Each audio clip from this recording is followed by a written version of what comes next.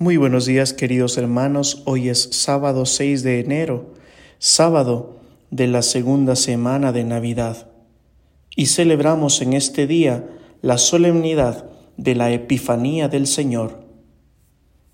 Y el Evangelio del día de hoy está tomado de San Mateo, capítulo 2, versículos del 1 al 12. Habiendo nacido Jesús en Belén de Judea, en tiempos del rey Herodes, unos magos de Oriente se presentaron en Jerusalén preguntando: ¿Dónde está el rey de los judíos que ha nacido?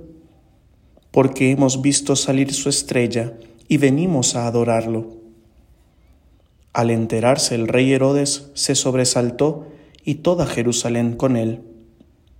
Convocó a los sumos sacerdotes y a los escribas del país y les preguntó dónde tenía que nacer el Mesías.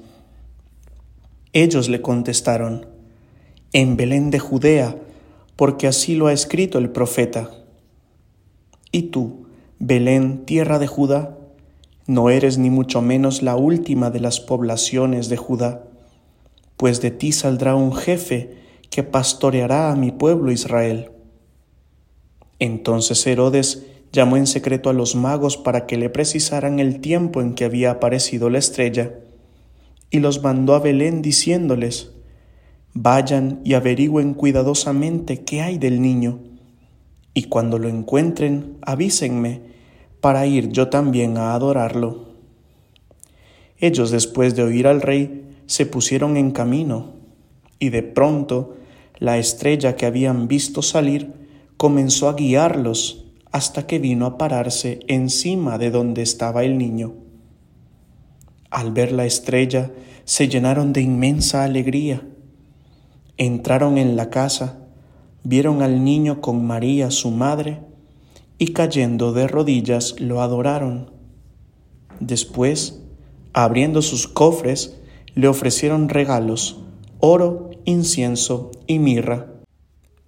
Y habiendo recibido en sueños un oráculo para que no volvieran a Herodes, se retiraron a su tierra por otro camino.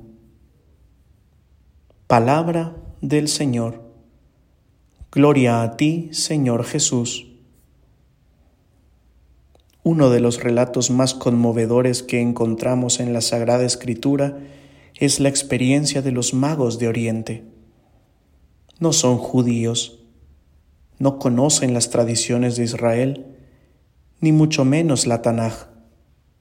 Son paganos, hombres que buscan la verdad con sincero corazón, que miran al cielo con asombro, esperando descubrir una luz que dé sentido a sus vidas. Cuando menos lo esperan, aparece una estrella rutilante, con una luz distinta a las demás. No pueden ser indiferentes a su presencia, se sienten profundamente atraídos hacia ella. En medio de la oscuridad de la noche, de la vida y de la historia, Dios se está abriendo paso. Su luz inunda y desborda la existencia humana, pero es necesario ponerse en camino, seguir la luz. No hay tiempo que perder. Frente a la luz de la estrella, la actitud que se despierta en los sabios es de adoración. No quieren ahogar o aniquilar la luz como desea hacerlo Herodes.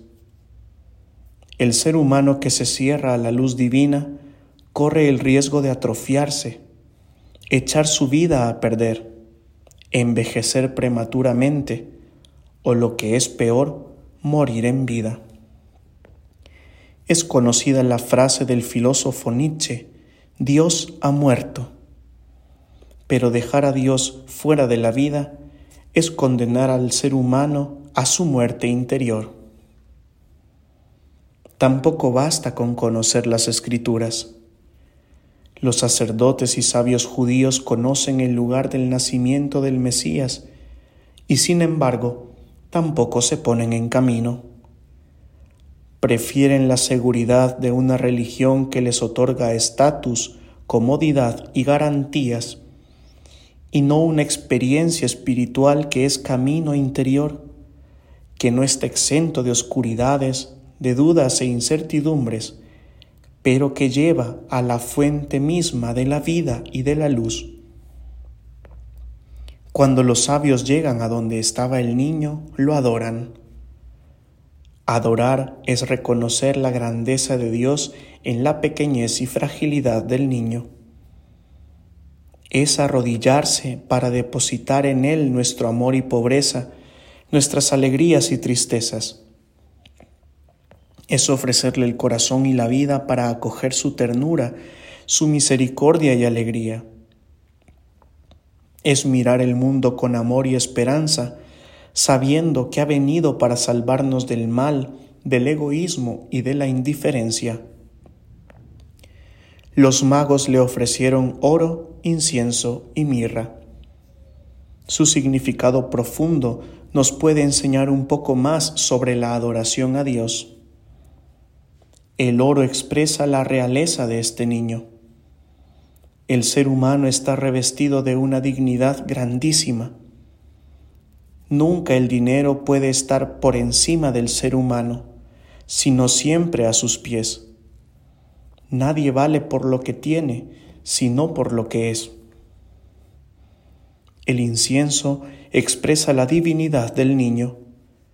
Todo ser humano está llamado a participar de la vida divina. Es hijo e hija de Dios. No debe ser oprimido por nada ni nadie. La mirra expresa la humanidad de Jesús. Sirve para curar heridas y enfermedades, para embalsamar los cuerpos. El creyente debe ser una persona medicinal y sanadora. Debemos evitar causar heridas, generar traumas, fabricar discordias y violencias. Y la bendición de Dios Todopoderoso, Padre, Hijo y Espíritu Santo, descienda sobre cada uno de ustedes y les acompañe siempre. Amén.